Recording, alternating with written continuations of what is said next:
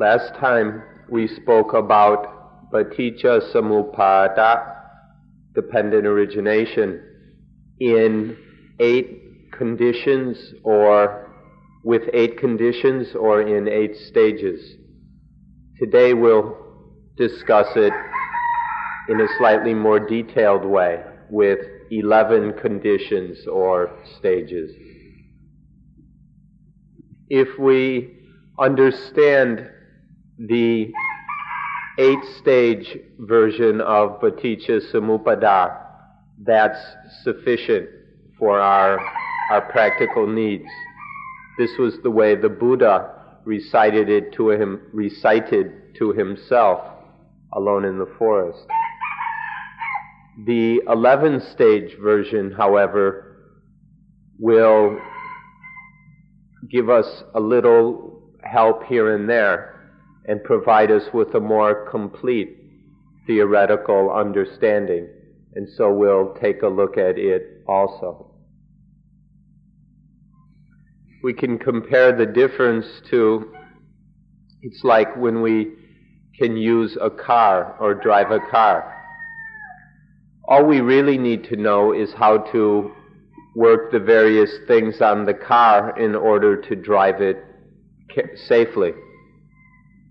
It's not necessary for the ordinary person to know exactly how the car was made and where everything came from and the details of its design. The ordinary person only needs to know how to drive it safely. It's the same with the 8-stage version of paticca samuppada. It's enough for the ordinary person to understand this and then be able to apply it to our ordinary lives. Then we'll be able to receive tremendous benefits. However, if we can understand the 11-stage version, our knowledge will be more complete. It's like with a car, knowing how it was designed, how it was built, and where everything came from. All of you know that it's relatively simple to learn how to drive a car properly, but that it's really quite difficult and takes a lot of work to learn all the details about the car, its design, how it was made, and so on. And it's the same with paticca samuppada. The 8-stage version is rather simple to understand. It doesn't take that much effort to observe and understand this. However, the long version, the complete version, is much more difficult to understand because it involves certain very, very subtle and hard to observe things. So, for our practical purposes, the 8-stage version is sufficient. The longer version involves certain things which are quite difficult to understand, and so it takes a lot more work, a lot more careful observation to understand the longer version. It's enough to understand the shorter one. In fact, these days, the longer version, one example of how difficult to understand it is the very confused ways it's being taught these days. Now, paticca samuppada is being explained in many ways, some of which are quite humorous, and others which are just out of line with the Buddha's intention and the meaning intended by the Buddha. As for the eye, makes contact with a visible form, and then eye consciousness arises. Together these make phassa, contact. Then from contact arises feeling, vedana. From feeling arises tanha, craving. From craving upadana, attachment, from attachment, bhava, existence, and from existence, jati, birth, and from birth, all the forms of dukkha. This one is quite simple because who amongst us doesn't know the eyes? Every one of us can see and experience our eyes constantly, and the same with the ears, nose, tongue, body, and so on. So this is really quite simple and open to everybody's investigation in order to use that understanding to quench suffering. But then when some of us begin to wonder, well, where do the sense organs and the sense objects come from? Then it starts to get more difficult. If we look into it, the sense organs and sense objects come from mind-body, nama-rupa. And then where does this come from? Mind-body comes from vijnana, sense consciousness. And then vijnana, where does that come from? It comes from sankhara, the power of concocting, And that comes from avijja, ignorance. This is much more difficult to observe and understand. But those who really want to understand things will start to look into this. Begins with the element of ignorance that exists everywhere. And then from that gives rise to the power of concocting. And from this power of concocting, of formation, there arises sense consciousness, vijnana. And then from vijnana there comes mind-body. And then from mind-body the sense organs, and so on. So the inner sense organs and the outer sense objects come from mind-body, nama-rupa. This is like with our car. And this is the practical starting point. This is the starting point for our practice of paticca samuppada, the sense organs, the sense objects. But if we want to look where these come from, it's like with a car. For the car to function, you need a complete car. Especially you need the motor to provide the power, and you need the chassis and body of the car. This is very similar to our situation. For the senses to be functioning, we need a complete living organism.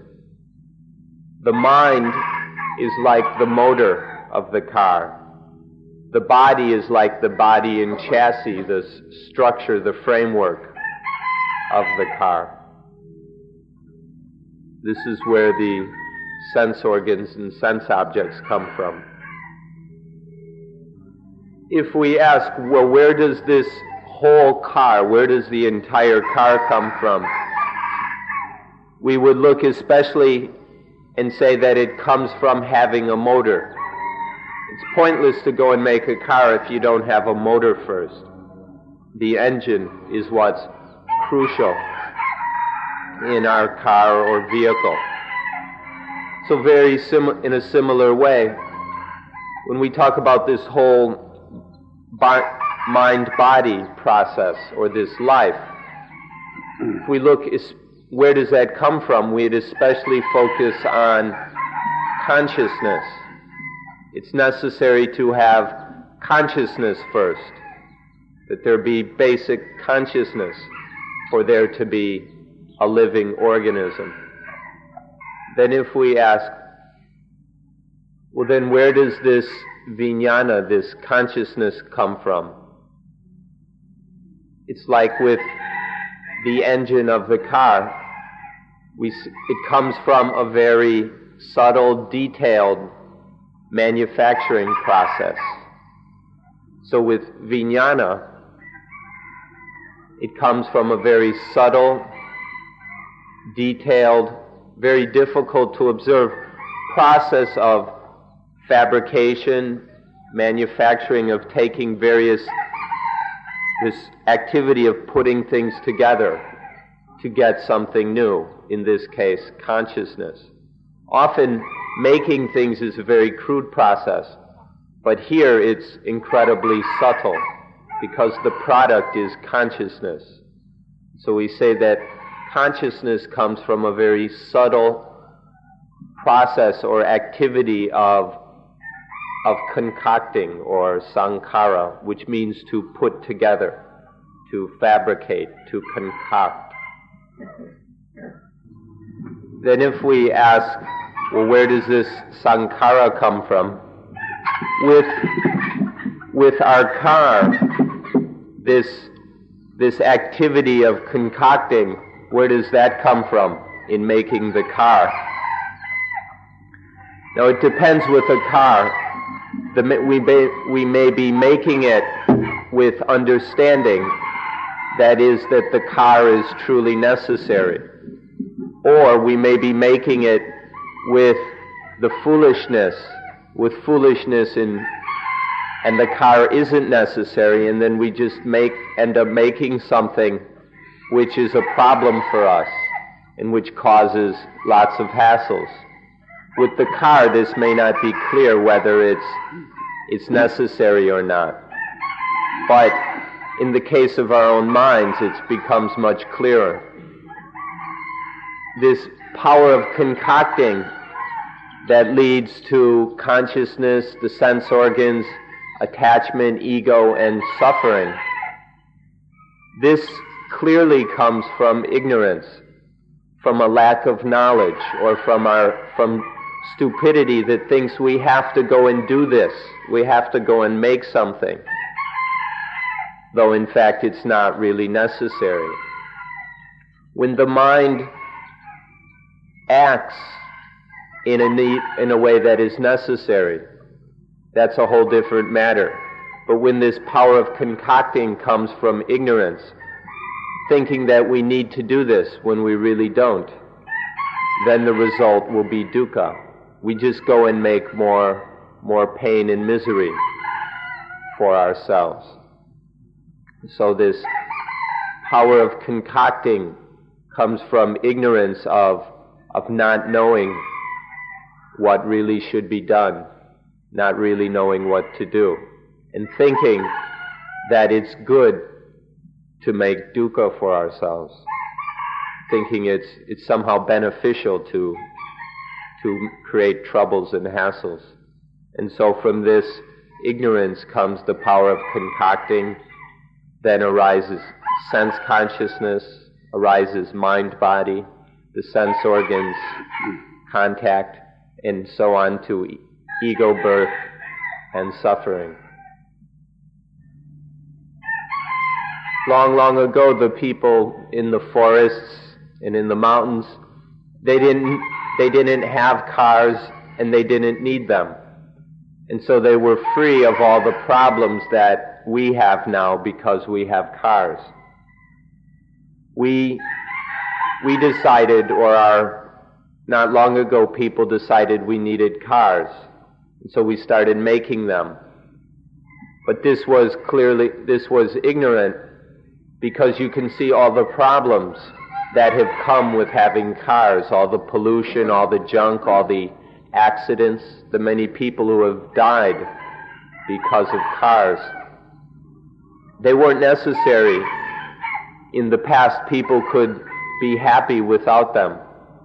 But then from our own ignorance, we created them. And then now we have all the hassles and problems that come with them.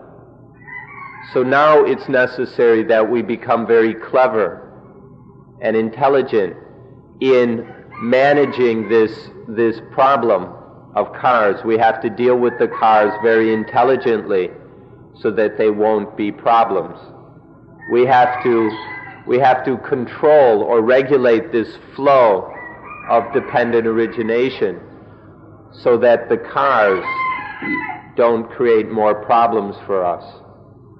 Although the original impulse for the car was ignorant, we can bring in intelligence and govern and manage the whole thing so that it won't be of trouble for us.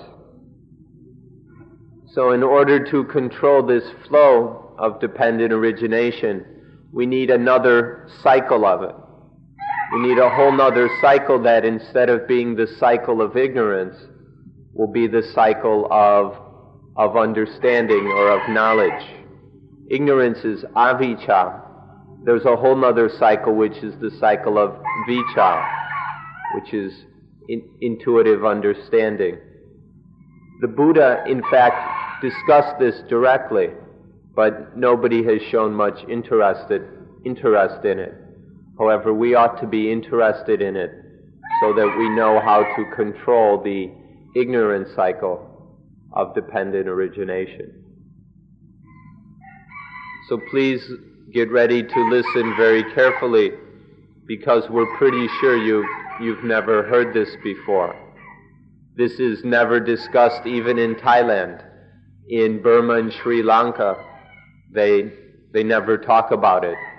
So we're pretty certain that none of you have heard of this before. But there's a whole another cycle, also of 11 conditions, that is of dependent origination. When the ignorance cycle has reached its completion in suffering, when suffering is complete, this leads to something new, or it can lead to something new. And that's when the suffering forces the person who's suffering to look for, to search for an individual or some knowledge or some methodology or something that will free us from suffering. So suffering itself will start to push us to look for a way out from suffering. And this leads to the belief, to confidence that there is somewhere knowledge or a method or something that will get us out of suffering. And so we say that dukkha is the basis for sattha, confidence or faith that we can find a way out from dukkha. In short, we have faith or confidence that there is something that can help us with dukkha. In short, we can just say this is faith in Dhamma. Dhamma is the system that will help us get free of suffering. And then we have faith in this.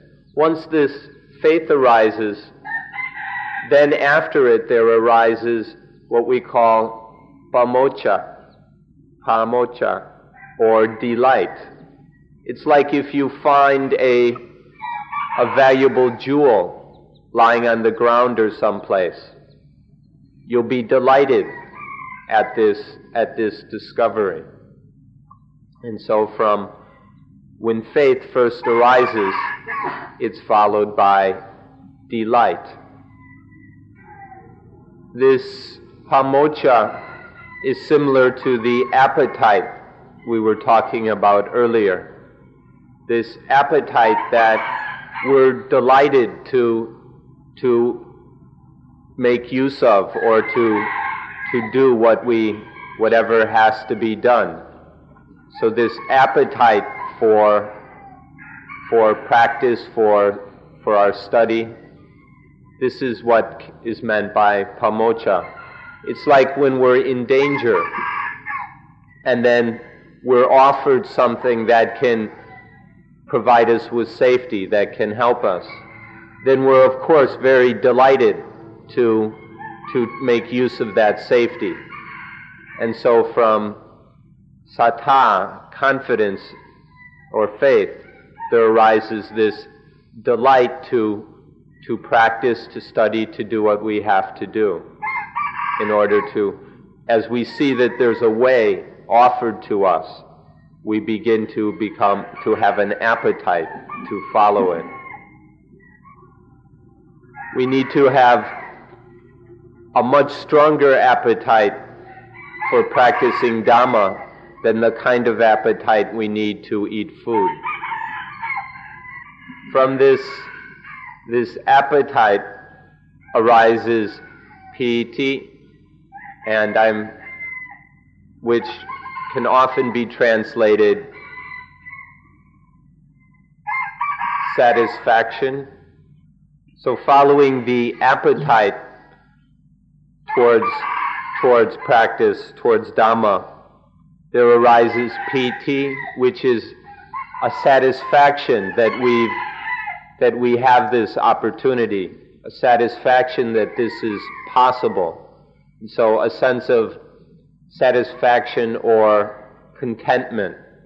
Sometimes when this is very excited and strong, we call it rapture.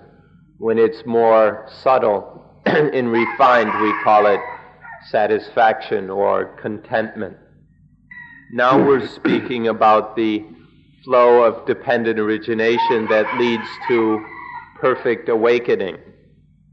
And so we're talking about mental things, and we'll be talking about things which become more and more subtle as we go along. So after piti, the satisfaction, once we have the appetite and are beginning to practice, there starts to come satisfaction with what we're doing because we start to see that it brings results. And so then there's a satisfaction that something valuable is coming from what we're doing. Out of this, then from piti, or satisfaction, is patsati, calmness or tranquility. Patsati. When from the satisfaction, when we start to realize that this brings results, then we start to calm down. Our worries and anxieties start to calm down. Our bodies can relax and our minds can calm down. Patsati is this calmness that follows from satisfaction. Then from patsati, there arises sukha, or joy. But here, this is a special joy. The meaning here is very particular. It means the joy of Dhamma, the joy that comes from Dhamma. We're not talking about ordinary happiness that can come from eating food or from other sensual activities and things like that. We're talking specifically about the joy that comes from Dhamma practice, from real Dhamma practice. This is something that is absolutely necessary. And this joy of Dhamma comes from patsati. It comes from calmness. Our ordinary kinds of happiness come from excitement, from stimulation. But the joy of Dhamma is a calm joy. It comes from calmness. And so when the body and the mind calms down, there arises a Dhamma kind of joy, which we call sukha. This is absolutely necessary, but it will happen naturally if we practice correctly. Now, this joy is absolutely necessary for a calm, clear, stable mind, or what we call samadhi. Samadhi is when the mind is totally gathered together, is very pure, stable, and alert. The Buddha said that joy this joy of peacefulness is crucial for samadhi, for this stable, clear mind. So in a way, this joy is samadhi. But in this case, we're pointing out how the joy is a necessary factor. There are some other factors too, but the joy is crucial. And so the Buddha said that joy causes samadhi. Then the Buddha said samadhi leads to yatha bhuta yana tatsana, which means when the mind is really stable, clear, and alert, when the mind is samadhi, it sees things correctly as they really are. Yatha bhuta yana tatsana means to see things, to view things correctly according to their reality, to see the reality of things. This arises naturally when the mind is samadhi, when it's properly stable and focused. Then, when we see things correctly as they really are, the Buddha said this gives rise to nibbita, yatha bhuta jnana darsana gives rise to nibbita, which means disenchantment. When we see things as they really are, we become disenchanted with them. They lose the magical quality that our ignorance tries to put into things. So when we see them as they really are, this leads to disenchantment. Then this disenchantment leads to viraka, or fading away. This is, once we become disenchanted with things, then this leads to the fading away of our attachment in things. Once we lose this enchantment, when there is disenchantment, the attachment to things fades away, it dissolves, it breaks up and dissolves. So, nibbita leads to viraka. This word has very special meaning. Viraka leads to vimutti. This fading away of attachment leads to emancipation. The mind is liberated from these things. When attachment to things dissolves and fades away, then the mind is liberated from things. The mind escapes and is emancipated. And then vimutti, emancipation, leads to kaya jnana, which means knowledge of ending. Knowledge of ending. This is when we know very deeply and profoundly that our problems have ended, that all dukkha, all suffering, has ended. So once there is emancipation, there can arise the knowledge that all our problems are finished, which is called kaya jnana.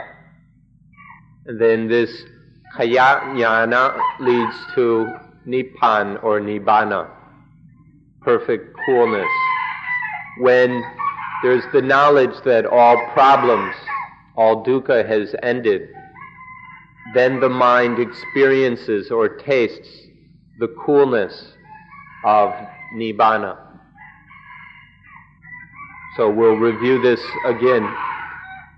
Dukkha, suffering, leads to faith or confidence that we can end suffering, that we can quench dukkha. Then this faith or confidence leads to pamocca, or the delight in searching for the Dhamma, in practicing Dhamma. This Dhamma delight leads to piti, or satisfaction in in practicing, one becomes satisfied more and more with Dhamma, with this wonderful jewel that we begin to discover. Piti leads to Patsati, the calmness when all the things that disturb our bodies and minds, all the things that are causing confusion and chaos, these calm down. You can call it quenching of agitation or calming of agitation. This calming leads to the kind of joy which is pure and clean. Then this Dhamma joy leads to Samadhi, the mind that is perfectly stable. Let us specify especially that Samadhi here, or in Buddhism, means the mind that is clean, it's free of defilements, it's stable, nothing can shake it, and it's active, it's perfectly alert. And then Samadhi leads to Yatha Bhuta Jnana Darsana, which is seeing things correctly as they really are. And then seeing things as they really are leads to Nibbita, where we lessen our infatuation with things. The illusion that things are positive and negative we start to lose that illusion and infatuation. And then Nibbita leads to Viraka, the fading away and dissolving of our attachment to things. And Viraka leads to Vimutti, that we can be liberated from everything, that the emancipation from these things that no longer deceive us. And liberation, emancipation, leads to Kaya Jnana, the knowledge that problems are over, there's no more suffering, there's no more trouble. And Kaya Jnana leads to the experience of Nibbana. So this is a whole nother cycle of dependent origination. It has 11 stages, just like the ignorance cycle. But these stages of one condition leading to the next, this cycle or process of 11 conditions is the one that will destroy the ignorance cycle. This cycle of understanding, of wisdom, will replace or destroy the ignorance cycle that leads to dukkha.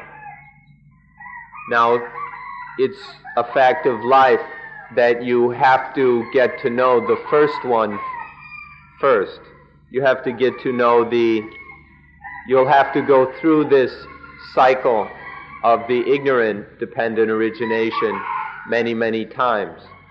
Not until you finally realize how that works.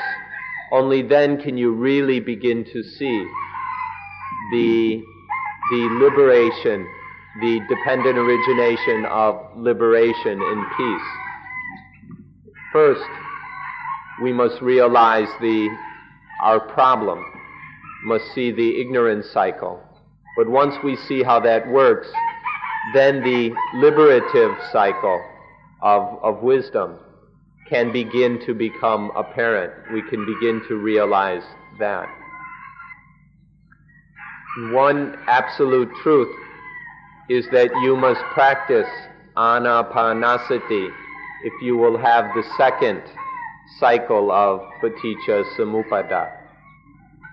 So you ought to have an appetite you ought to be delighted that you can practice and be satisfied with the practice of anapanasati in order that you can develop this second liberating cycle of dependent origination.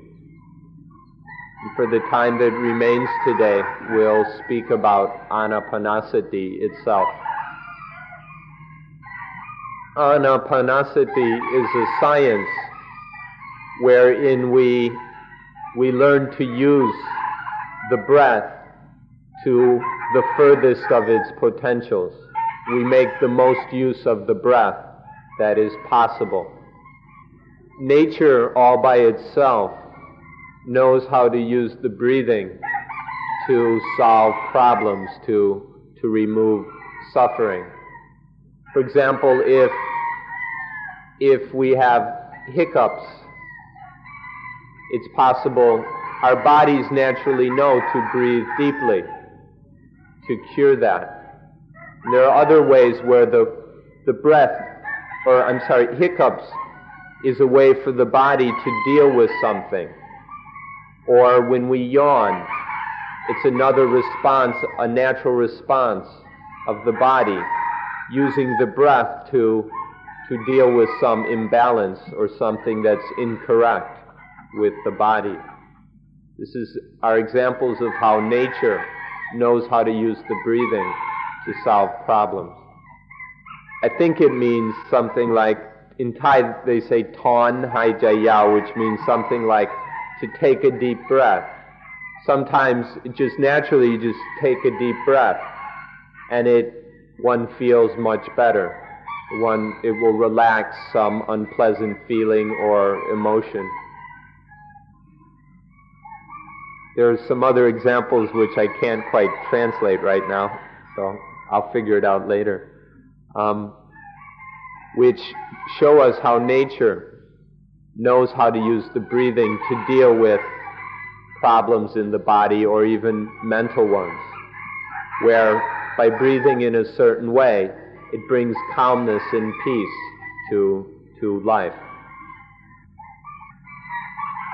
And though the people who used to live in the forest, who live rather wild, primitive lives, they knew how to use the breathing to bring peace of mind to themselves or to summon their mental energy.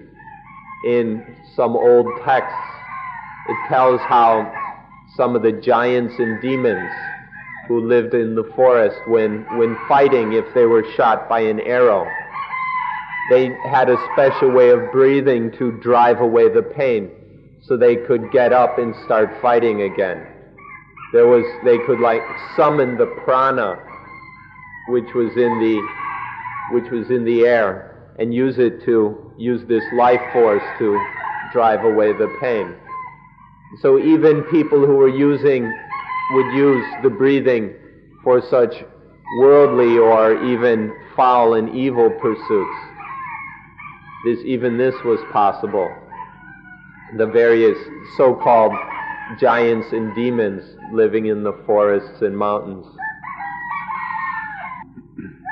Then over time, this knowledge about the breathing was developed, and different people contributed more knowledge to it, and it developed into a science, just kind of naturally. Until the time of the Buddha, there is widespread knowledge of how to use the breathing to solve various physical problems, and also for doing certain things to clear up and clean up the mind.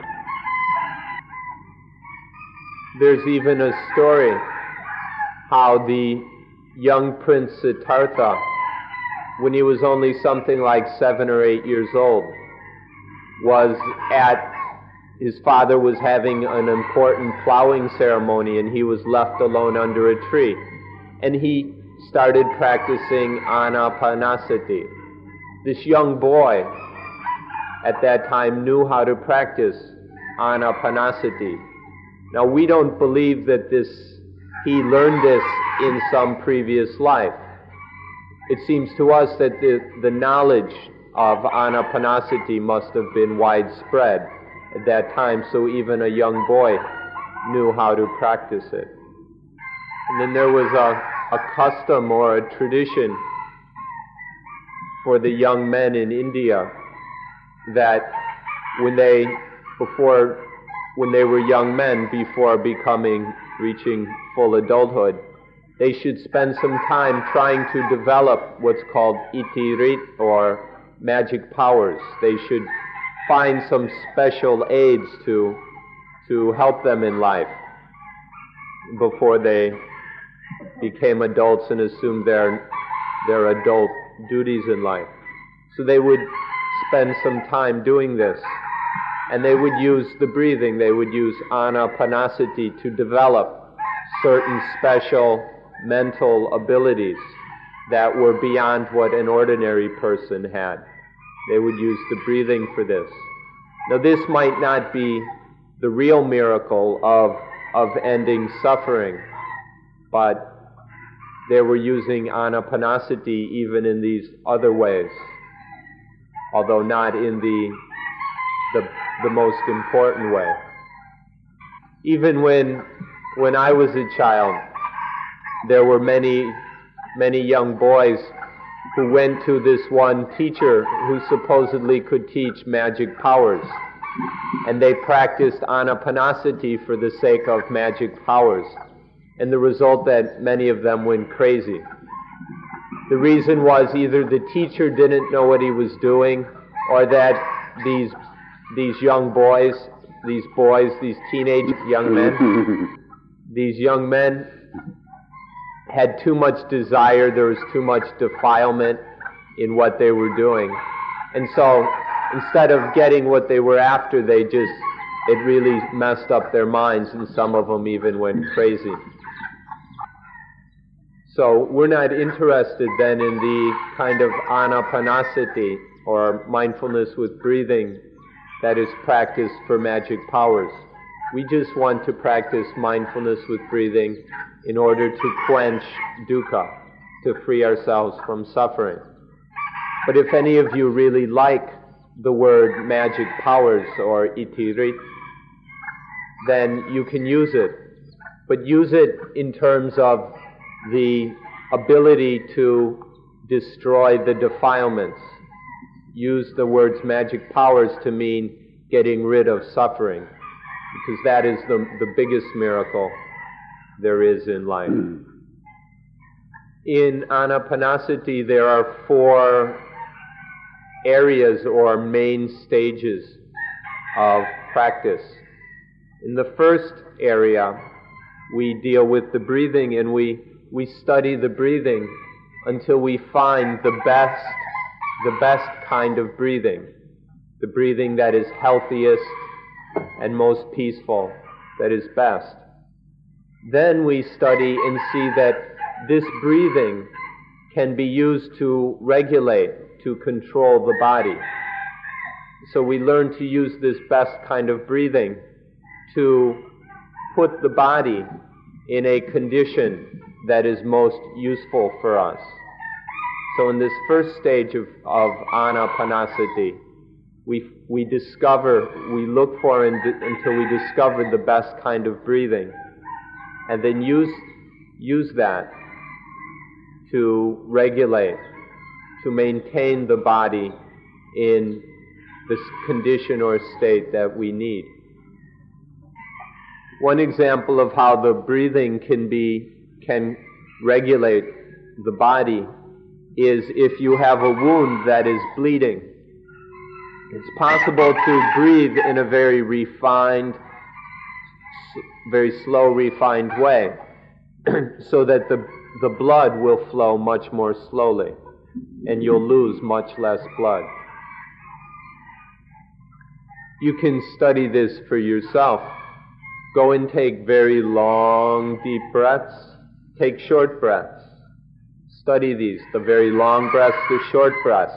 Take very coarse breaths, very refined breaths. And you'll see for yourself how this works. You'll see that when there's coarse, rough breathing, that it makes our whole body, it disturbs the whole body. And the blood flows in a whole different way than when we take long, deep, peaceful breaths. So by studying your own breathing, you can learn how this works. And we can find the kind of breathing, the best kind of breathing that will calm down everything in the body.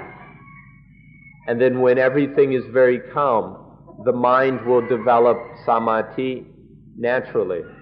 We don't have to be greedy or desirous of samadhi. Just find the best kind of breathing and use that to calm the body.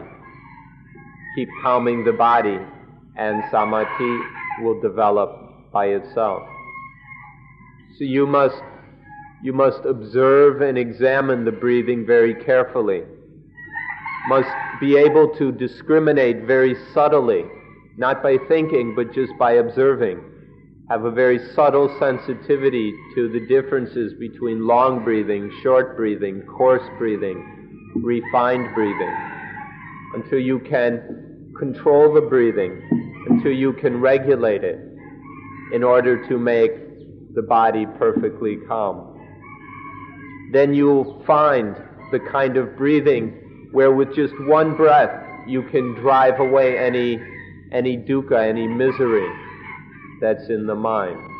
When we really have mastered the breathing like this, if any suffering comes into the mind, we can just sweep it away with one breath.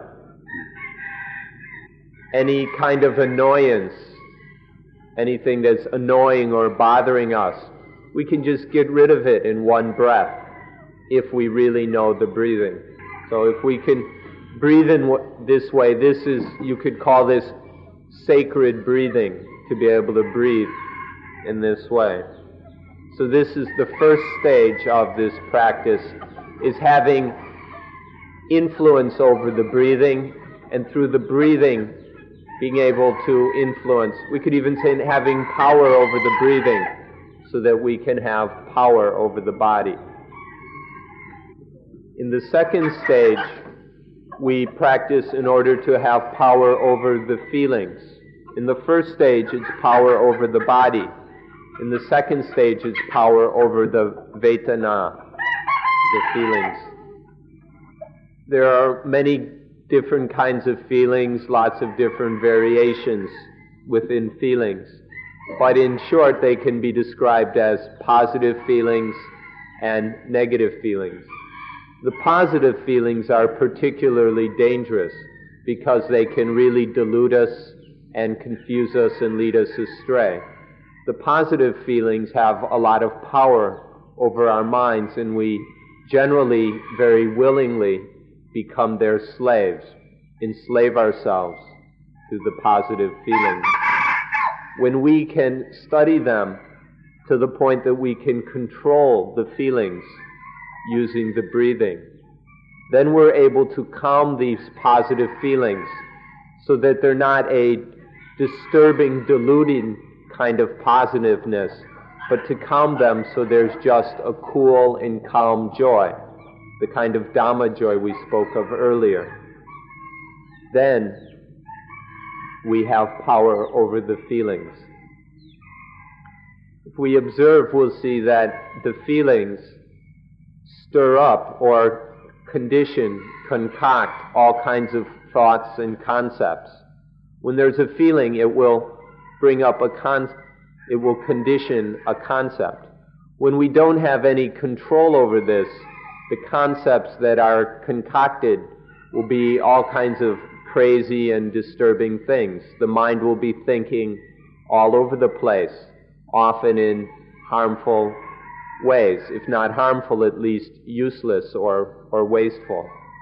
But when we know how to control the feelings, then we can control this concocting of the mind, so that whatever concepts and thoughts do arise, they'll be peaceful ones. There won't be any more crazy thoughts of the harmful kind that confuse us and cause us suffering. So we can learn to control the feelings so that the feelings no longer concoct and condition our minds in all kinds of crazy and harmful ways. When we can control the feelings, we won't be deluded by food, by flesh, and by fame. This is very important nowadays because our world is full of things that are exciting and enticing and stimulating. There are all kinds of luxuries to beckon us. And so we need to be able to control the feelings in order to avoid being deluded by and infatuated with food, flesh, and fame. To put it most briefly, to not be deluded by any positiveness in the world. And think how safe will we be then when we can control the feelings, when we can control all this positiveness. Think how safe we will be, that nothing will be able to touch us. And then, in the third stage, we learn to regulate or master the mind. After we've mastered the body and the feelings, then there's the mind. The mind is what is central. It leads in everything. And so we need to be able to master the mind. We must train the mind. We must study it, practice with it, develop it, stretch it, exercise it, adjust it, improve it, whatever you want to call it. We train it and work with it and practice it until the mind has been mastered, so that the mind no longer causes any problems. We can train the mind until that it can be delighted. It can have a very safe delight or joy whenever we want. We can train it to be very stable, so that it becomes perfectly focused and has samadhi whenever we need. Or we can train it to let go, to be free, to train the mind to be free of anything, so it doesn't grab onto anything. We can train the mind in these ways so that the mind has been mastered. Now, we're not saying that you have to do this all in 10 days. You can probably understand that it probably can't all be done in 10 days. But you should know about this so that you can continue practicing this. And if you keep working on it for the rest of your life, you'll be able to do all these things. This isn't something to accomplish in just 1 or 2 weeks. It's something to master the mind, is something to work on for the rest of our lives. In the last area or stage of this practice, we learn to master our own ignorance. We learn to get rid of our own stupidity. Unfortunately, all of us have quite a bit of ignorance and stupidity. So what we must do is correct this and replace the stupidity with wisdom. All of us have a tendency to see impermanent things as permanent. All these things that are impermanent, we see them as permanent and lasting. We see things that are prone to dukkha, that have the quality of dukkha. We see them as being happy and wonderful and beautiful. And we see things that are not self as being I and mine. So we need to correct this ignorance in order to see things as they really are, to replace our stupidity with wisdom. In Thai there's a short phrase to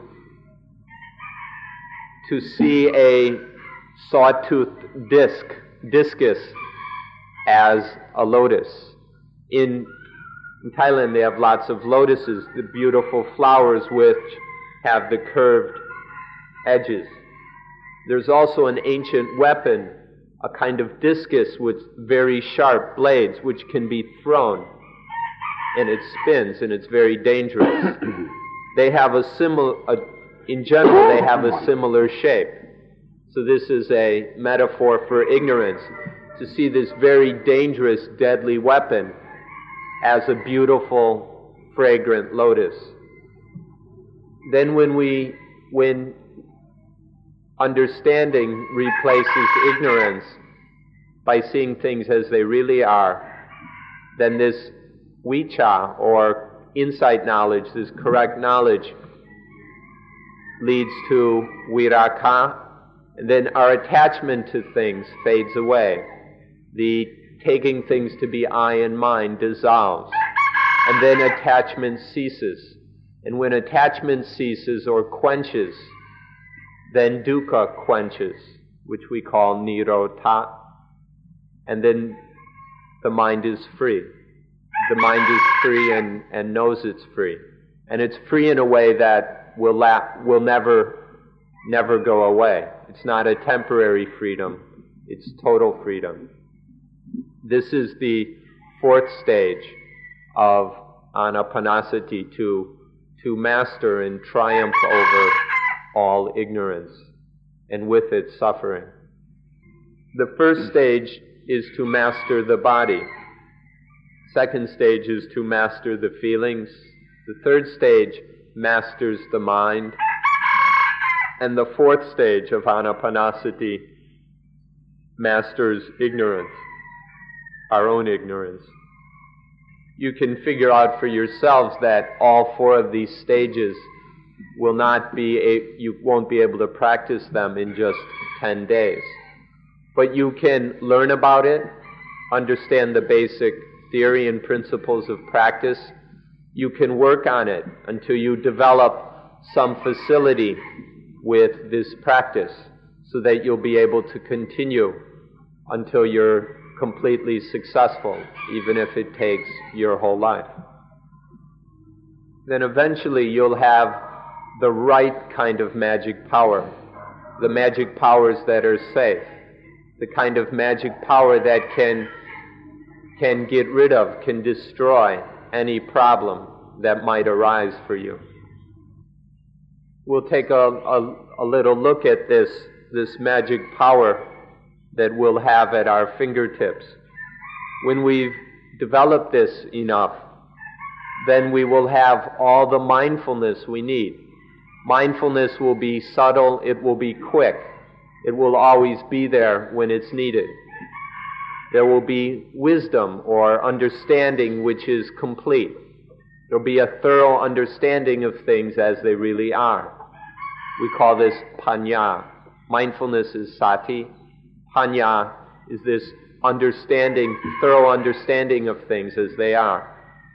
Then there will be sampajanya, which is the ability to understand specifically each thing that appears in our life. Everything that happens, we'll have the ability to understand it, to understand its basic nature and know what to do about it. And then there will be samadhi, the mind that is clear, clean, calm, and active. This mind will provide plenty of mental strength and energy. So having these four things, mindfulness, understanding, the specific understanding or applied wisdom about things, and then the mind that has samadhi, which has all the strength and energy it needs. This is the right kind of magic power. These powers will enable us to deal with any problem that arises in our lives.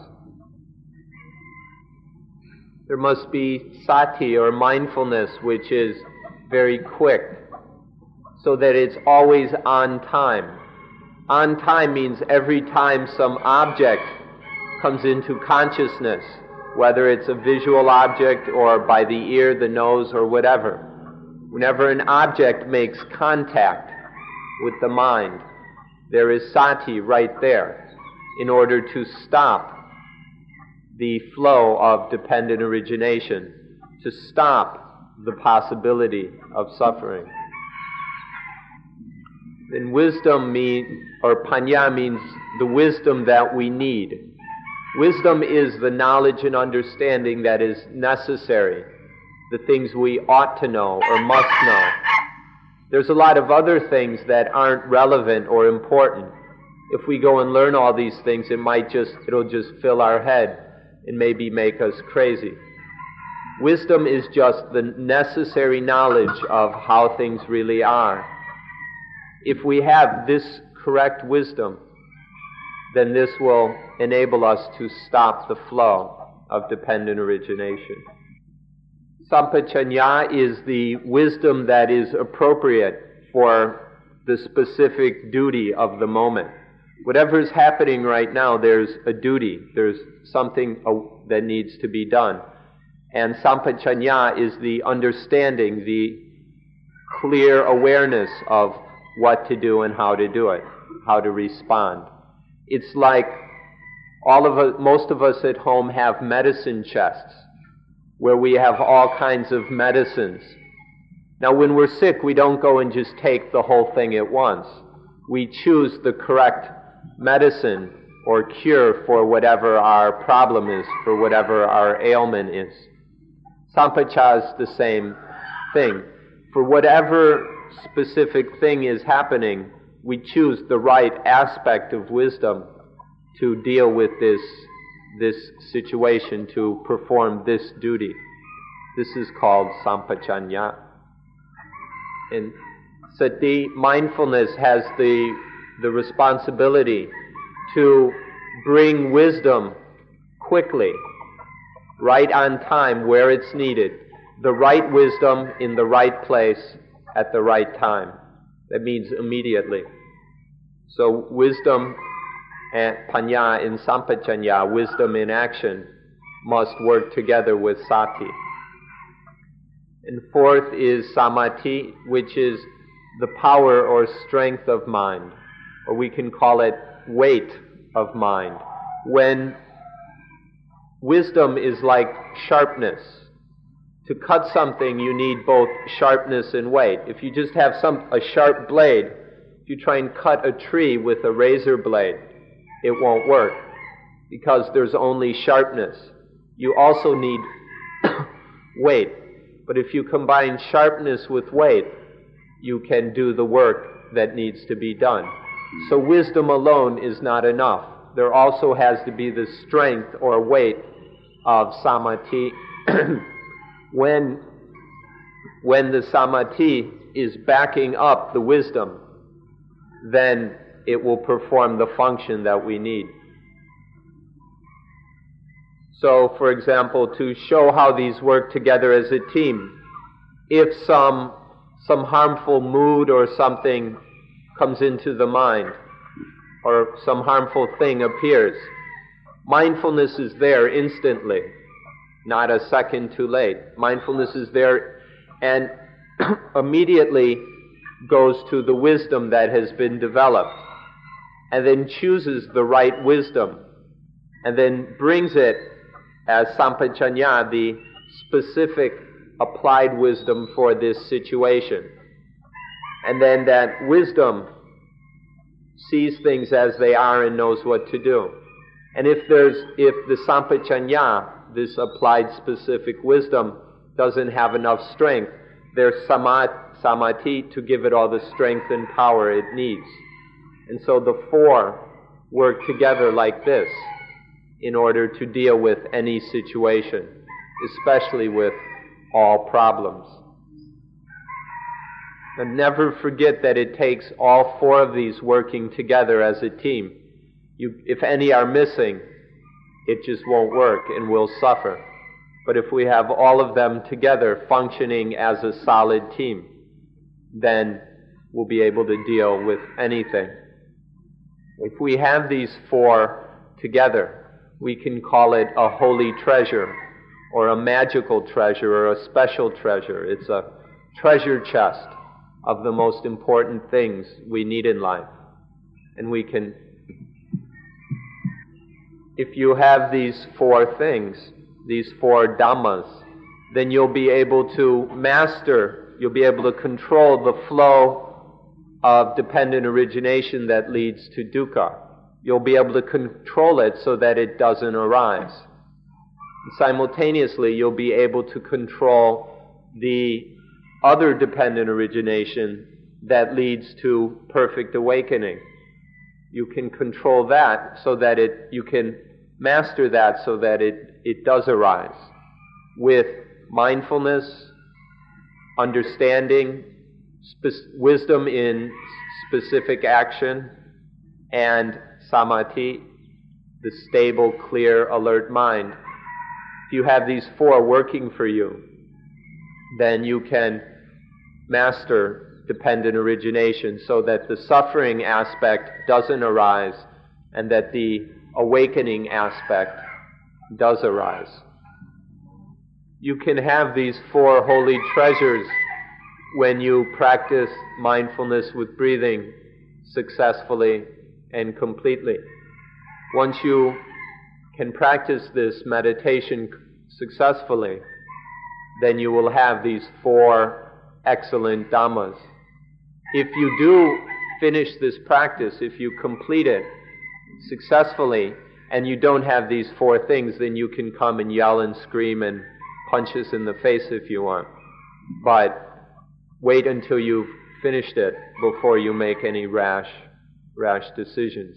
But if you can really practice this and successfully, completely, then you will have these 4 most wonderful Dhamma treasures.